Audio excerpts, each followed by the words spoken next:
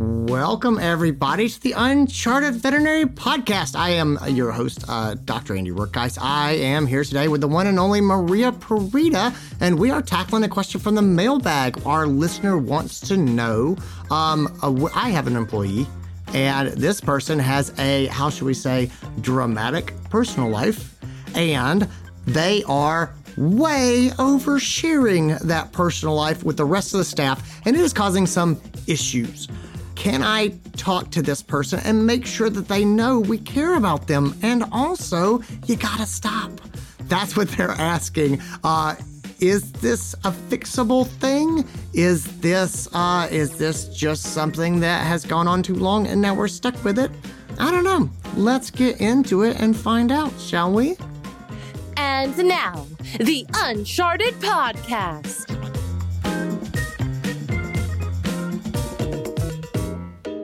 And we are back. It's me, Dr. Andy Rourke, and the one and only Maria Parita. Hello, Maria Parita. How are you? I'm good. How are you doing, Andy Rourke? I am so good. I am trying not to live in a shadow of jealousy because you just got back from the VHMA conference where you got your official CVPM certification, and I see pictures from this, and there's a picture of all these people who are all like dressed professionally and standing at attention, and then there's you with this huge grin and like you're doing finger guns, and I'm just like, oh, what a ham. And so you were clearly having a wonderful time and getting accolades.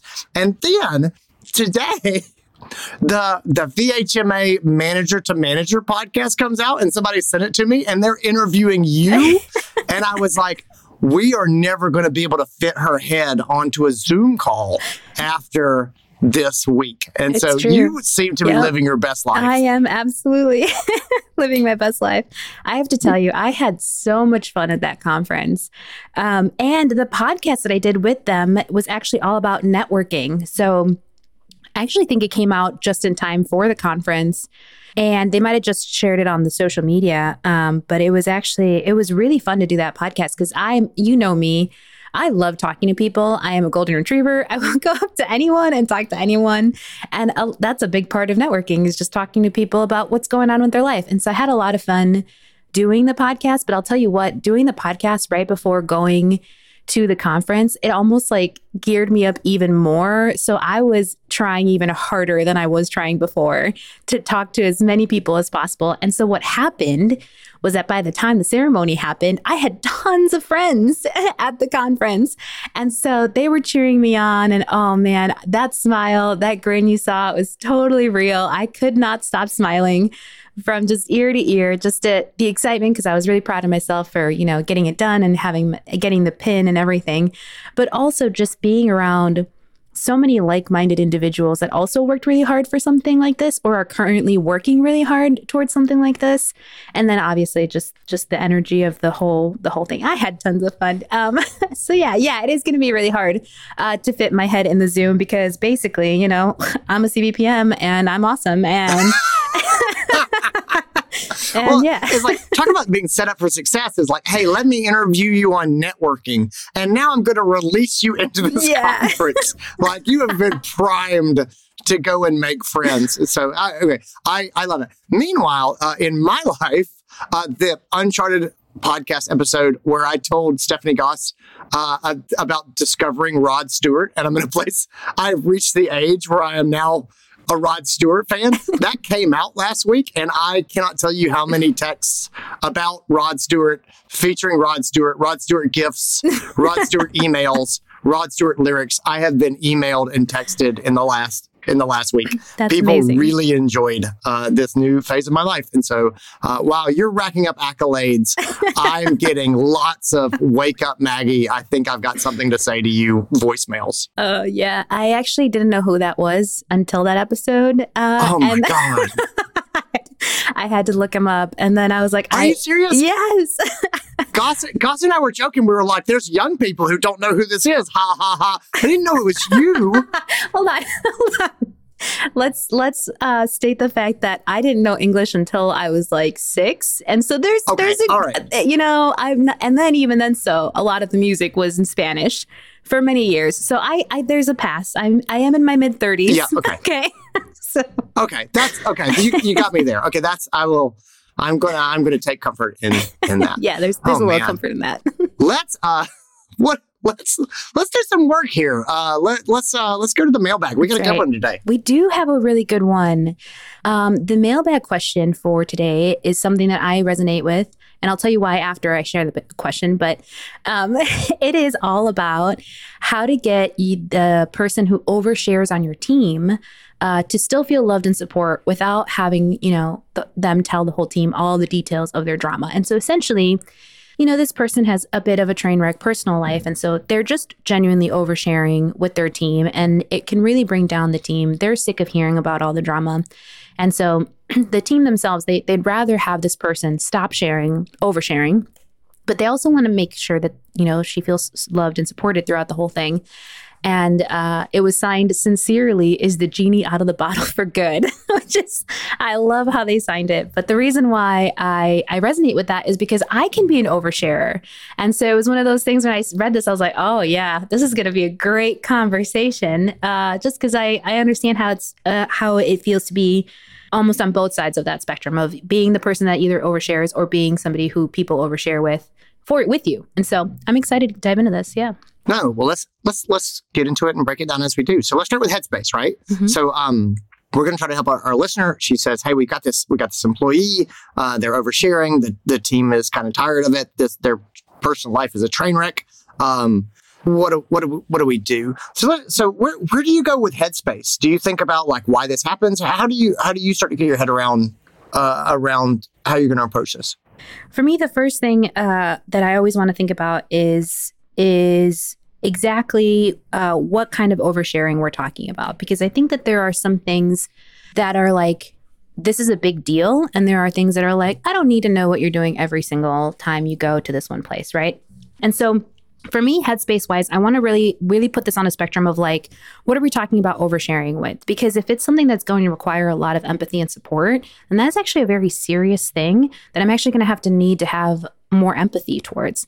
And so we're going to have to be a little bit more delicate about the situation. But sometimes oversharing can seriously be like, I used to have, this is a good example of a bit smaller scale, but when I first took over a clinic, that didn't have the greatest culture when it came to calling in, as in they had sick time, PTO time that they could use, but it was really, they didn't feel comfortable using it. So they would often overshare the reason they were calling in for. And it could be a smaller thing where it was like, I don't feel well.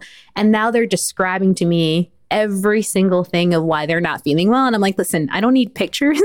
Can you please not share those things? Look, I believe you. I believe that you don't feel good. It's okay. And so it's one of those things. For that is a different situation because I knew that stemmed from, a little bit of a fear of calling in and them having to feel like they needed to prove that they were really sick. And so the way that we're going to approach that is going to be a little bit different. There's going to be some empathy required for them to understand like, hey, I definitely want to know when you're sick and you're not feeling well and you're calling in. You don't have to feel like you need to prove anything to me. In fact, I'm even comfortable with a text message, which a lot of managers are not. A lot of managers are like, you need to call me and you need to sound sick. And I'm like, nope, your sick time is your sick time. You don't need to prove anything to me. Your personal time is your personal time. I'm fine if you text me and just let me know you're not coming in.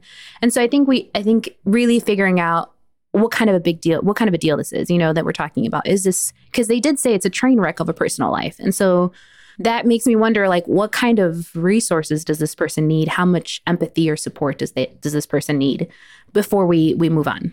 So I'm going to dovetail right off of that because I completely agree. So I think starting with like seek first to understand, right? We talk about that a lot. Like, okay, what is their position? But then other thing is that dovetails into this next sort of mental exercise for me is like, what is the problem with this? Meaning, like, what exactly is the fallout? And we're going to need that because when we go and talk to this person, we want to talk a little bit about what is happening here? Like, what is the downside of the behavior that they have? If you can't say to somebody like, hey, when you do this behavior, this is the impact it has on the team, it's really hard to give them feedback. And I think that when we talk about oversharing and like, especially like personal lives and stuff like that, a lot of people go, ooh, I just don't like it. And the team is tired of hearing about it. And I go, okay, I hear that.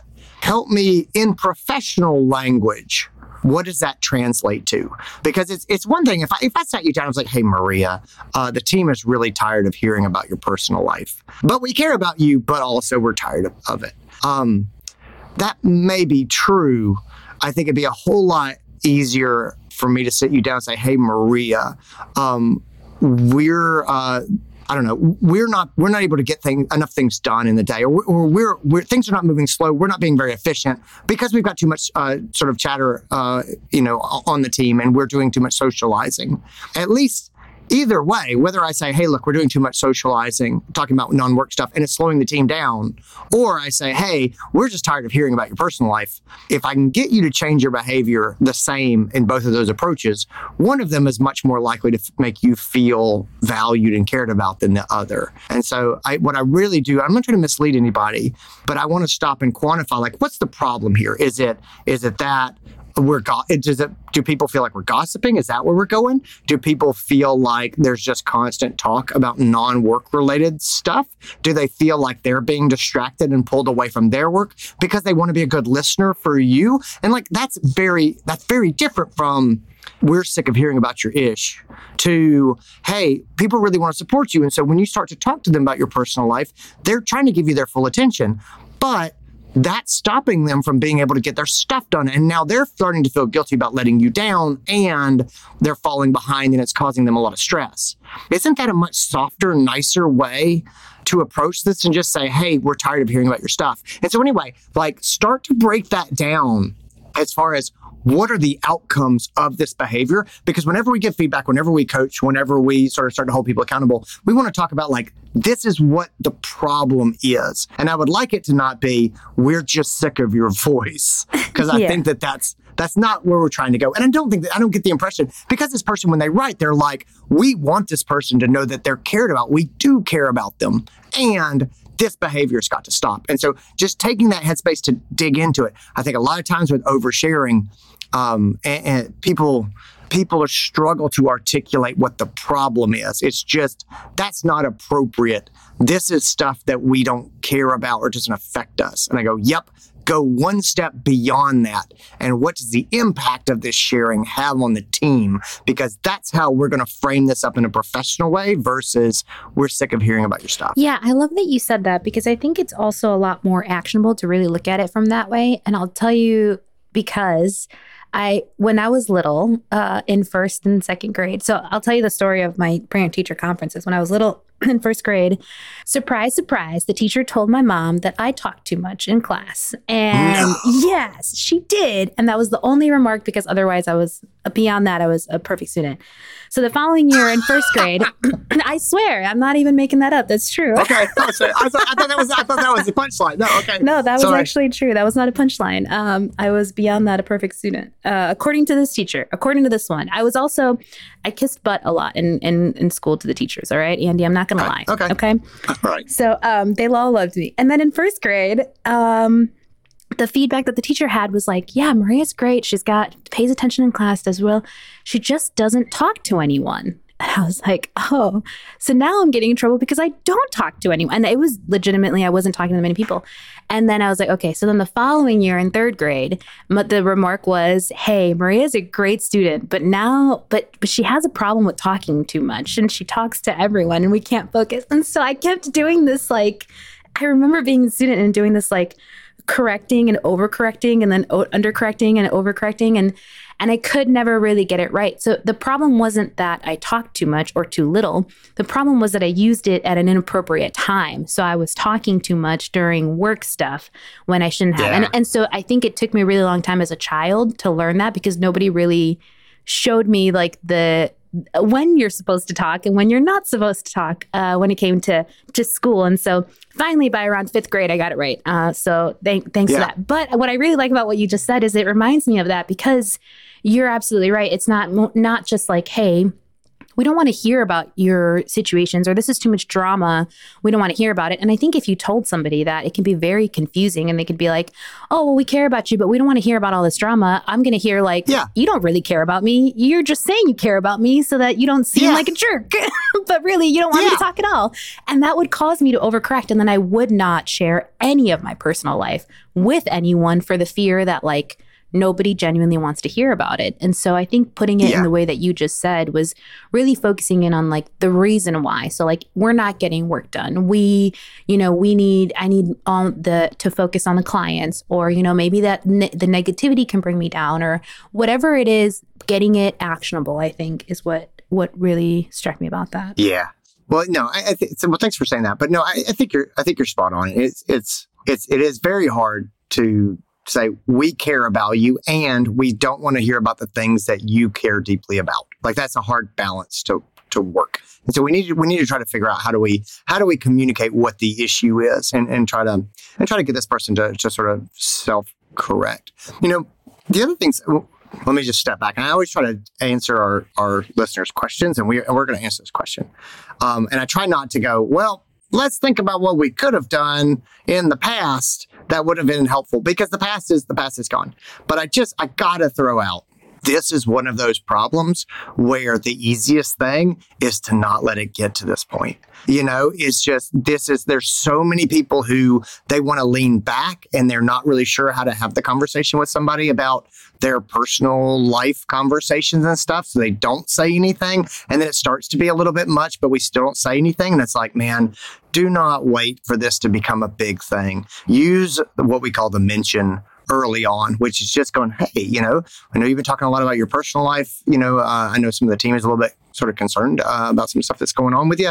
Are you doing okay? Do you need, are you aware of our employee assistance program, which I'm a big fan of. Whenever we have employees who are having personal struggles, mental health challenges, things like that, having something like an EAP, the Employee Assistance Program, that you can point to and say, hey, this is a resource. This is here for you. We have this for you. That's, again, it's a nice way of saying we have something to support you. These are action steps, and starting to kind of push them in that direction so that you can refer them, because you are not a therapist.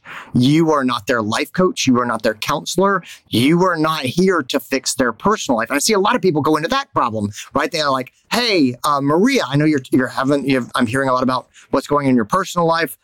How can we help? How can we sort of support you so that we can get our work done? And what I'm really trying to say is, how can I get you to not bring this to work? But what you hear is, hey, tell me more about your personal life so I can get involved in the action, or I can give you advice. And I'm not trying to give you advice on your personal life. I don't want any part of that.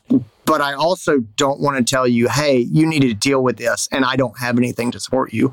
And so the EAP is a nice thing. They're affordable for practices. They're easy to have. It's a nice thing that you can say, here is an action step for you. And also, I don't want to continue to wrestle with this at work. I love that. I love that the EAP system can also help you as a leader too, when you're having those situations. Because sometimes when you have this it brings down the whole team. I would want to know who the whole team is, like who's really brought down by somebody sharing their drama. And sometimes you find it might actually not be the whole team. There might be some internal conflict that you don't know that is really there. And so sometimes it can annoy some people. And so one thing that I love about EAPs too is that we as managers can also use them for conflict resolution, to help them call them up and say, hey, I have this person who has this problem, and like, as a manager, how can you help me with this? And so they have resources for us too as managers. But I love it for our team members and our employees, because I love what you just said. I am a big believer in that too, that we're not their therapists and we're not supposed to be over here trying to get involved. But my thing is, I am always going to try and give them the resources they need to help with their personal situation. So whether it's the employee assistant program, or if I have somebody that confided in me that they have maybe financial issues, I'm going to refer them to our financial person that takes care of our benefits program, our financial coach, whoever it is that we have as a resource, because I'm trying to help without getting immediately involved. And that's where a lot of those resources really do come in. And we actually have a lot more than we realize, because sometimes we have some of those through our insurance companies as well. Our 401k, our payroll will sometimes have certain benefits that help with our employees. So it's important to know what resources we have, depending on what they mean by train wreck of a personal life, obviously. But yeah, and then there's also community resources too. There's a lot of community resources available that sometimes are only available in your own personal community when it comes to personal lives and situations. So I like to be able to refer them to somebody that can help. Yeah, no, I think that's really important when we start dealing with people's personal lives is you can be supportive of them by referring them to resource. And I think that you can sort of take the bull by the horns as a manager, as a leader, and say, hey, this is what we have. These are the things that I recommend. So you're not telling them to shut up. You're telling them, hey, we want to actually address this issue and try to support you. And so anyway, I found that to be a really effective way to communicate to people, I do care. And also, we've got a job to do, and I'm going to make sure you get the resources you have, and we're going to move forward. And if they don't care enough, or they're not in a place to kind of utilize those resources, again, that's totally their choice. But it's not okay to continue to come and bring that stuff to work and then not take advantage of resources that are being sort of put forward. We talk a lot about building trust before you need it. One of the sort of the core tenets in effectively leading people is having a trusting relationship.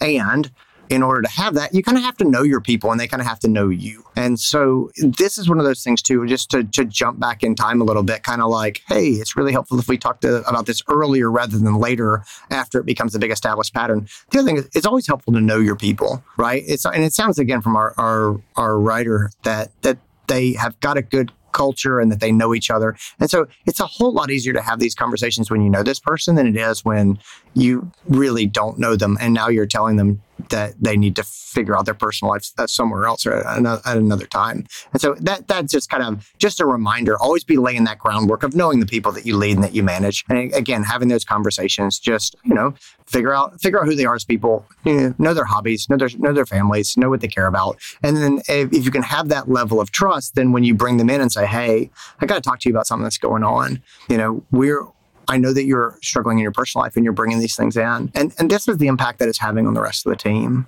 That's a much easier conversation to have if you and I have some relationship than when you and I don't have much of a relationship and I don't know much about you and you don't know much about me. Yeah, I really agree with that 100%. And also easier to bring up if you have something that you're already doing or meeting regularly with. Like Andy, you and I meet regularly for one-on-ones. And so it feels like a really safe space where we get to talk about, what's going on with the business, with the what we have going on with the podcast, with webinars, what have you.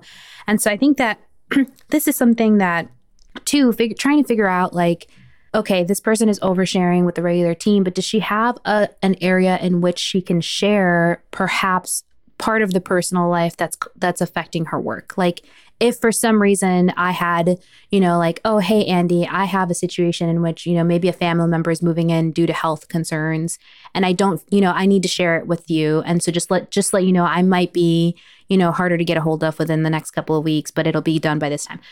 I feel like we have not only do we have a spot where I can feel like I trust you enough to say that because you're such a great leader, Andy, but also because we meet regularly, to discuss things. And so I think that's another thing is it's like, what kind of, what are we offering our teams in the sense of not saying that you have to be their therapist, right? But that you do have a space where those things can be brought up versus maybe she's oversharing because she's trying to bring up the fact that she's got a lot going on in her life, but she doesn't know how to bring it up to management. And so instead she's bringing it up, to everybody else on the team just so that everybody else knows, that she might be coming in a little late because she has this personal thing, that's kind of what I'm getting at is what kind of system do we have in place to be able to bring that up if it's going to be affecting our work? Yeah.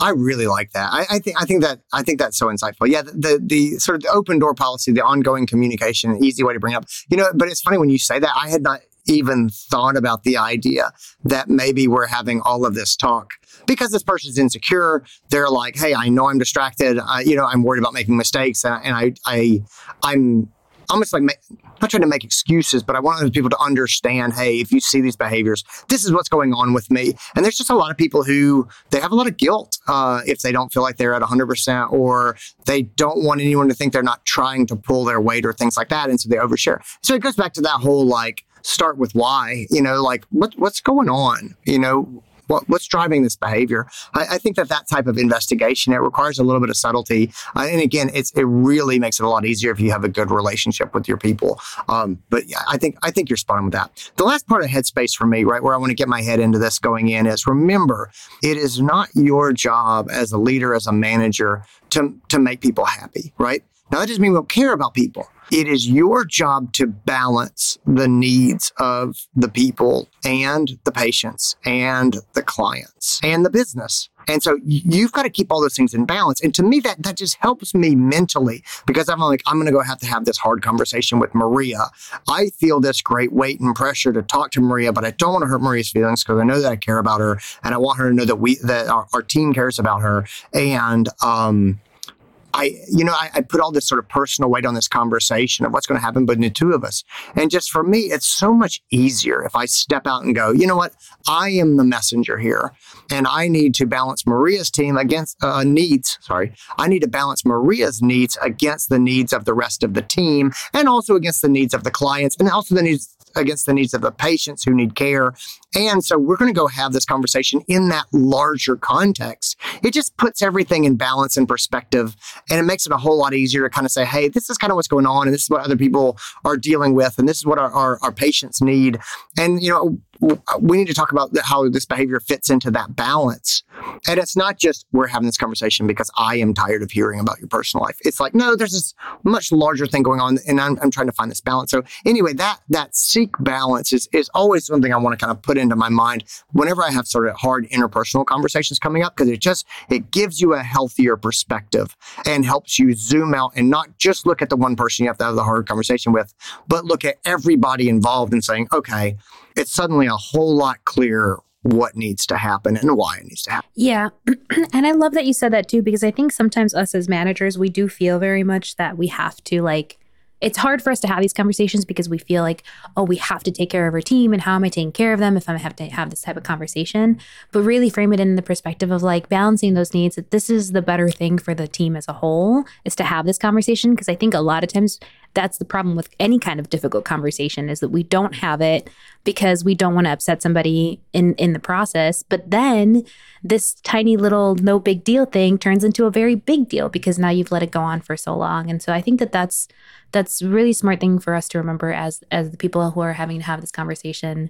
And so that we hopefully don't feel as like, oh, I'm a bad leader for telling somebody that they can't share their personal life. You know what I mean? It's not that at all. And it's important to keep that in mind. And so I love that you said that. Well, that balance perspective, that definitely pushes me to have the conversation earlier too. You're exactly right. Like if I don't think of that way and I'm just like, well, it doesn't bother me that much, and so I'm going to let it go. I tend to let it go a lot longer than I do if I go, hey, this is impacting 5 other people who were all working at the front desk, or 5 of the other techs. The doctors are starting to roll their eyes. There's suddenly, yes, it's a low grade annoyance, but all these people are having it, and that's not worth it. And so I'm going to step in and have this conversation when everybody's slightly annoyed, as opposed to I've got a lot of people who are really just sick and tired of this behavior, and now I'm going to have to go and have a much bigger conversation. So that whole balance perspective, as someone who doesn't really love conflict, as somebody who likes to be nice and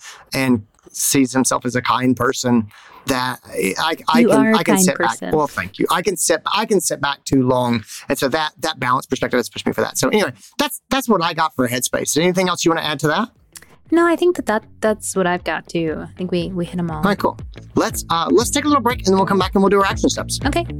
Hey everybody, if you are a practice owner or practice manager, listen up, because I've got something for you. If you're not in one of those roles, take a quick break from whatever you're doing and we'll be right back with the podcast. But if you are, I don't want you to miss out because our Practice Leaders Summit is happening in December in Greenville, South Carolina in person, and registration is going to be closing. In fact, it is closing on November the 7th, 2023.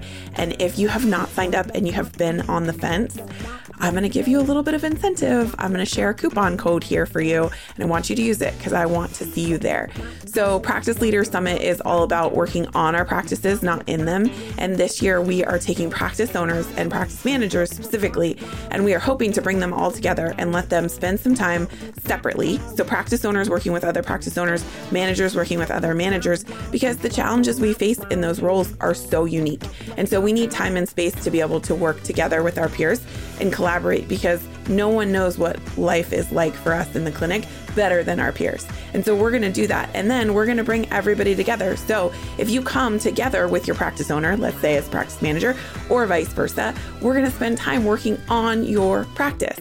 But don't fear, because if you come by yourself, you will still get the opportunity to work with practice owners or practice managers in small groups so that you can spend the time at the end of the conference really working with myself and Andy and Maria and the rest of the Uncharted team, working our way through what do we really want 2024 to be about for our practices.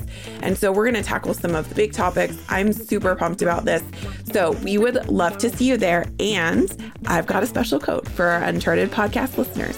So if you go to uncharted.com/events and you sign up before the November 7th deadline for PLS and you use this code, it is SG for Stephanie Goss, UVC. So SGUVC 20, you will get $20 off your registration for Practice Leaders Summit. So if you've been on the fence, if you've been waffling, I haven't shared this on the podcast yet, but I'm throwing it out there.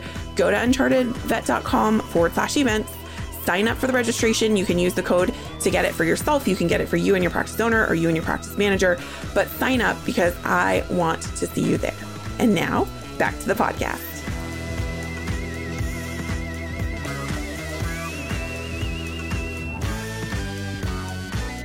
All right. So we're in a good headspace. We're thinking about, we thought about what are the drivers of this behavior? Like start with why. Where is this behavior coming from? We seek first to understand, all those sorts of cliched phrases about understanding what's driving this behavior.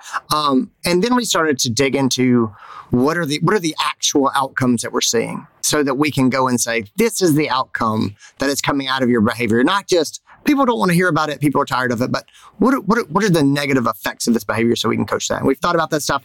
We talked about sort of looking at it from a balance perspective. We talked about knowing what our resources are, and are there things that we can go and hand off to this person, so we're not saying, hey, I know you're struggling, you need to keep it to yourself. It's not that. But also, I'm not your therapist and I don't want to be your therapist, and that's not my job, and I'm not taking that on, so don't bring it to me.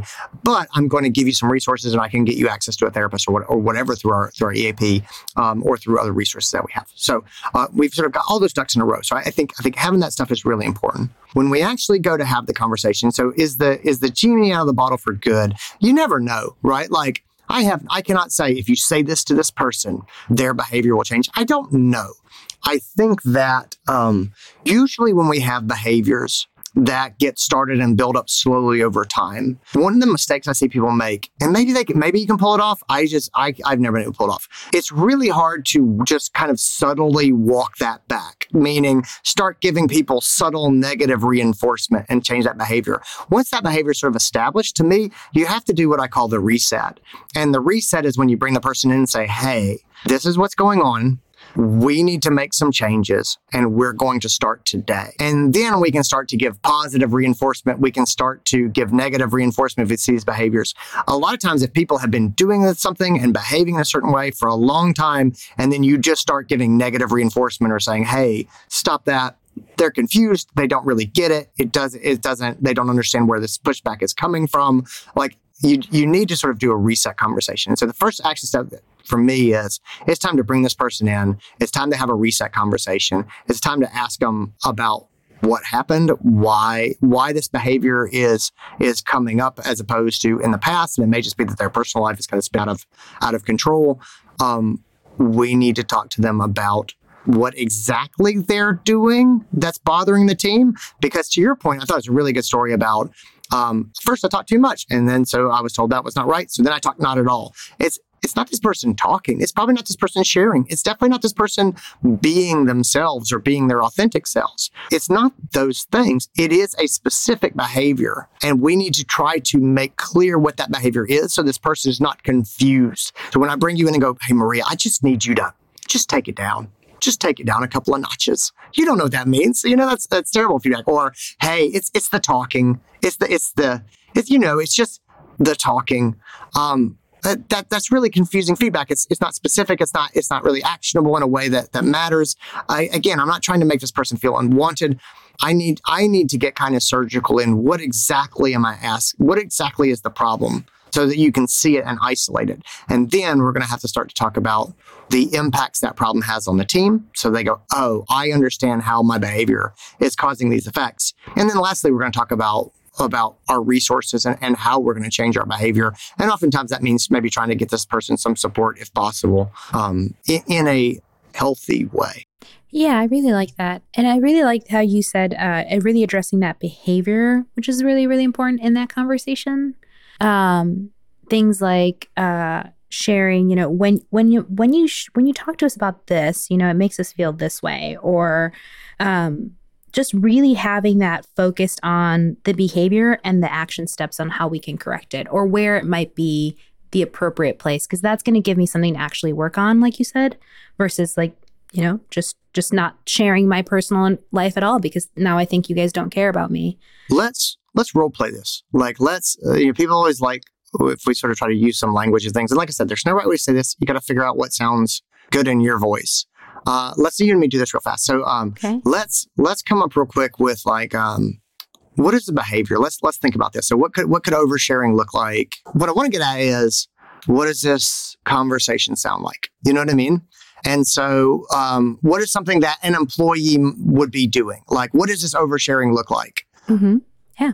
As in, oh man, Andy, I had a great weekend, although it was really hard because my car broke down. And then also, then my husband was getting mad at me for the car breaking down, like it was my fault. And okay, that cool. kind of thing. So fighting with the husband. And yeah, I feel like those, and then talking about, the reasons why you were fighting with your husband. I think we hear a lot of the personal life like that at home. Drama amongst there usually. We can make up a scenario with that too. Yeah. Well, let's just start with that. And then I would say, what is the specific sort of behavior that so what is the outcome of that? I mean, is it a time suck? Is it emotional fatigue? Is it conflict that's being brought to the team and they're getting, conflict fatigue? What, when we start to look at that behavior, what would that feel like, Yeah, I think the emotional impact that it has on your team is going to be one, because if you're bringing down negativity a lot, and then also the efficiency piece. We had Gotcha. one time a receptionist who liked to overshare with clients, and that gave us an unprofessional setting. And so that's a great one. Yeah. So let's you and me. I'm gonna give you the talk and just sort of say how I'd set it up, and then I want you to come back and I want you to fix it, critique it, tell me how you would go at it differently. Sound good? Okay, cool. So I'd say something like, "Hey, okay, Maria, yeah. Thanks for coming in. I wanted to talk to you a little bit. You and I have been hanging out for a long time, and I've known you a long time, and I can't help but notice over the last couple of weeks, you're having a lot of conversations with me and with other members of the staff about conflict that you're having with your husband. And so I'm hearing it a lot, and it's like, I care about you. You're a friend of mine. The rest of the team, they love you and they care about you as well. And so I know everybody wants to be supportive, but we're getting to the point where it's definitely happening pretty regularly. And when we're having these conversations and this team is hearing about sort of conflict again and again, they internalize that conflict. They care about you, and they're hearing about you, in these arguments or these fights, and it doesn't sound like you're always being treated fairly. And it takes an emotional toll on them, and they don't know how to help, and I don't really know how to help. But it is something that I'm worried about people really feeling and carrying with them. The other thing is that when when you come in and tell these stories. People want to give you their full attention, and they want to be present with you. And we're just so busy. I know that people struggle to be able to get their work done and also feel like they're giving you full attention. But then also the phones are ringing and clients are coming in and they've got patients that they're working on and things like that. And so I think people are starting to feel a little bit trapped of, I really want to give my full attention to the patient and also really want to be there for Maria. And so I think that's really hard on them. The last part is when clients are around and they hear these conversations, they look to us to be, these magical professionals that know everything and take perfect care of their pets. And it doesn't match up. It seems like a possible distraction from the care that their pet is getting and things like that. And of course, I'm not saying it's unimportant, and you know that, but I do worry about sort of an unprofessional appearance just with them hearing, one of our team members talking about personal life stuff while we're taking care of their pet. And so I just want to talk to you about this stuff and sort of say, hey, this is kind of the behavior that I'm seeing. This is sort of how it's affecting the team. I want to make sure that you're supported. And so I want to ask you is there anything that we can do? Do you have support outlets? Have you looked at our employee assistance program has stuff? I don't know if that would be valuable, but if it is valuable, I want you to know that it's there, things like that. But how can we support you without having these effects on the team, and to make people be able to continue to show up and make this be a positive place to be? Because I want this to be a refuge where you can come and have a great experience and feel supported and cared about. And I want to make sure that we sort of protect that experience for other people while still being honest about people having a hard time sometimes, and we all struggle. So anyway, talk to me a little bit about kind of what's going on and how we can maybe support you in a positive, productive way. Well, so that's kind of how I would sort of. I mean, that's how I would. And again, you hear me just making it up, and I'm sort of talking off the cuff. I love that. That's kind of what it would sort of sound like as I start to try to open this conversation up. What do you think? What could I do better? What seemed to work well? What are your thoughts? I felt genuinely supported during that. Like Good. you did a great job at framing it from, like we talked about, the behavior and the support and really caring about, I still want to care and support you. And I love the actionable steps that's where you ended kind of, because that's where my brain focused towards the end, not as much on the other things, but like really focusing on the actionable steps. The only thing that I would add in that conversation would be to frame more about why it's important for them to use EAP. And I may even say something of like, when we talk about these things at work, not only does the team feel bad because they're not giving you the time because they're trying to struggle, but you also deserve to have an unbiased party give you that information because we all love you and we're gonna give you the best advice that we can, and we're gonna talk to you about those things. But at the same time, I really do think that you owe it to yourself to have that unbiased party, and you're only going to get that through the EAP. And so it's going to be something that's really going to help you go work through it in more actionable steps than us trying to help you in the middle of this appointment. And so trying to really focus it from like, what would they get out of using the program kind of thing. Well, I love your phrase. Oh, I think you owe it to yourself. I was like, oh, that's so good. Like, you know what I mean? And it's true. Like, you've got this opportunity. You've got the support. There's things that you can do. If it's bothering you this much, you owe it to yourself to get serious about what you're going to do, not just to talk to whoever is not fast enough to get out of the room before you start to unload on them. You know what I mean? I love that wording. When we do examples like this, it's always a balance of like, I want to try to sort of get it out into the world. It's like, this is kind of what I would say. And then at the same time, I don't want to monologue at this person. You know what I mean? Right. And so it's that kind of balance of reading their body language, seeing how they're feeling, sort of checking in. I think you're totally right about having to unpack more of like what that EAP experience looks like. I would not drop that in the initial monologue. Yeah. You know what I mean? Mm-hmm. Like I want to check in with them. And then if they have questions or if they start to tell me if they're on board with that, if that sounds reasonable, then I'll start to lay out more of these are the resources that we have, or this is what that can kind of look like. But no, I think you're spot on about before we go too much farther, we do need to flesh out a little bit more like what that support kind of looks like. But again, I do think it's really important to get their input on on what kind of support is valuable for them, because I don't know what they need. And I don't want to be presumptuous and say, oh, I hear what's going on. Let me tell you that this is the best thing that you can do, and here it is. And yeah. I think you're spot on in what you just, told the audience and in the way that we role played it. It's going to be different because I felt the moments in which you were talking, in which you would have stopped and asked. Like there was a specific question. I just want to talk to you about that. What do you think, we could do about something like this? I feel like that would have been a moment in which I would have stopped and been like, oh, well, I have some ideas about this, because you're right. The solution to the problem is always going to be better if it comes from them, right? And so I think it's different when we're role playing it here in the podcast, because the conversation is going to be different. But I think the approach you went was just super solid, and just the way that you framed it. So yeah. Well, I mean, it's one of those things too. We're taking a little bit of time to do this right, and to have this conversation is going to pay such huge dividends later on. Don't rush it. Like sitting down, pick your time, pick your location, right? Like I don't want this to feel like they're in trouble.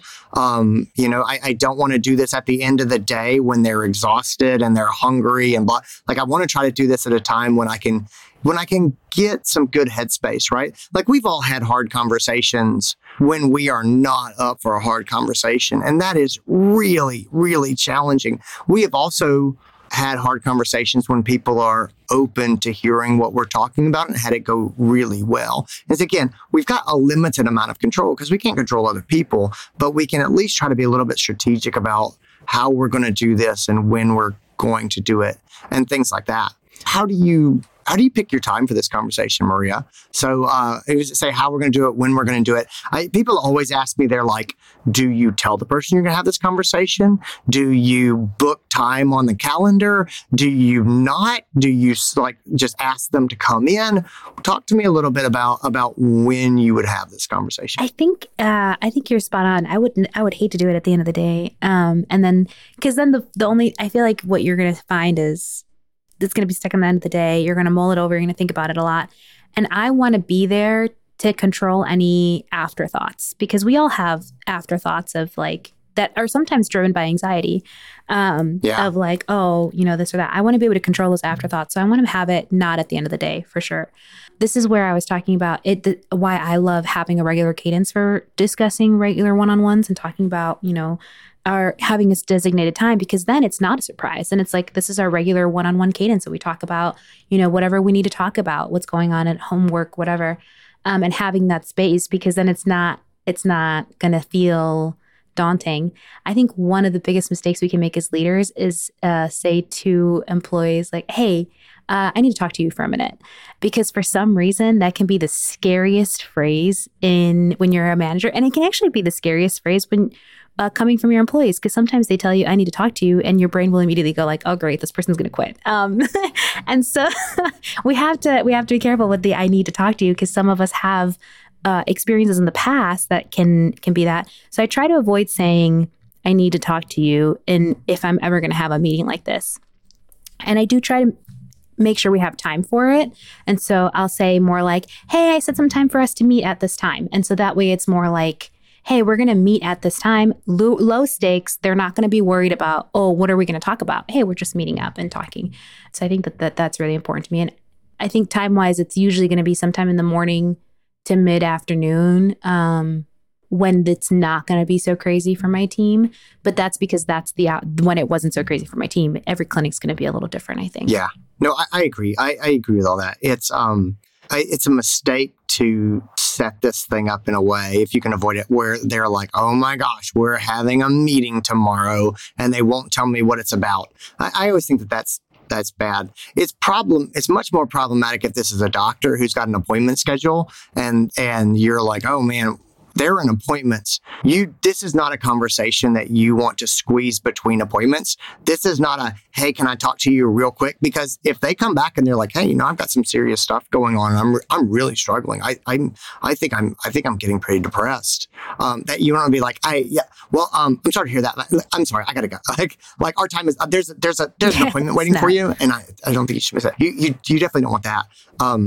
I completely agree. If you have regular meeting times, like if this is one of your direct reports, if you're a medical director, it's really nice to have standing meetings with doctors. This is also one of those things where if it's been going on for a long time, which is where we are now, this is not a thing where you have to race and fix it this afternoon. And it's funny how long there'll be a pattern of behavior that's been going on for 6 months and people are like, that's it. We're fixing this. Where is she? And it's like, man, it's been 6 months. What are you doing? Like, why is this a thing you have to do before you go home today? Like, just like, make the decision and stick to it. You're not bailing on this, but also go home and sleep on it. Think about what you're going to say. Go through the exercises we talked about figuring out fallout and the questions we're going to ask and stuff like that. And then it's worth it to keep your cadence and bring this person in and talk to them in a low stakes environment. I think that's really good. If this is somebody like a CSR or a tech or an assistant, somebody you can kind of pull off the floor, make sure that you've got time and you're not going to be distracted. But if this is not someone that you regularly meet with or things like that, I do think that you can do that. Hey, have you got a couple minutes? I want to talk to you about something, and just pull them that way. I can be on board with that because I think the anticipation of the conversation can really terrify people. Especially if you do your best to keep it low stakes in the room and make sure that they don't feel like they're in trouble. But again, that breaks down when you're talking about doctors who have appointments and there's people waiting on them. It's much harder to get those people. Or if it's like a receptionist that's in charge of the phones, what are you going to do with the phones?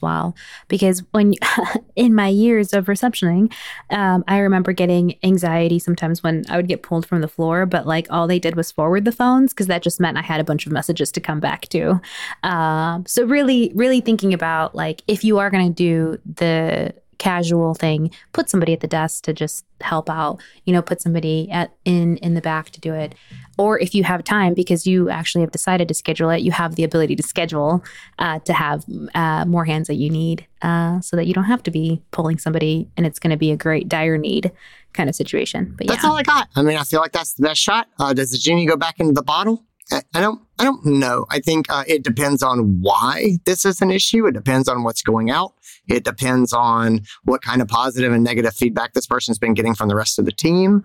It just depends on a lot of factors, right? Like we can't make people change their behaviors. We can talk to them about it. We can coax them to change. We can coach them to change, but ultimately this has got to be something that they've got to want.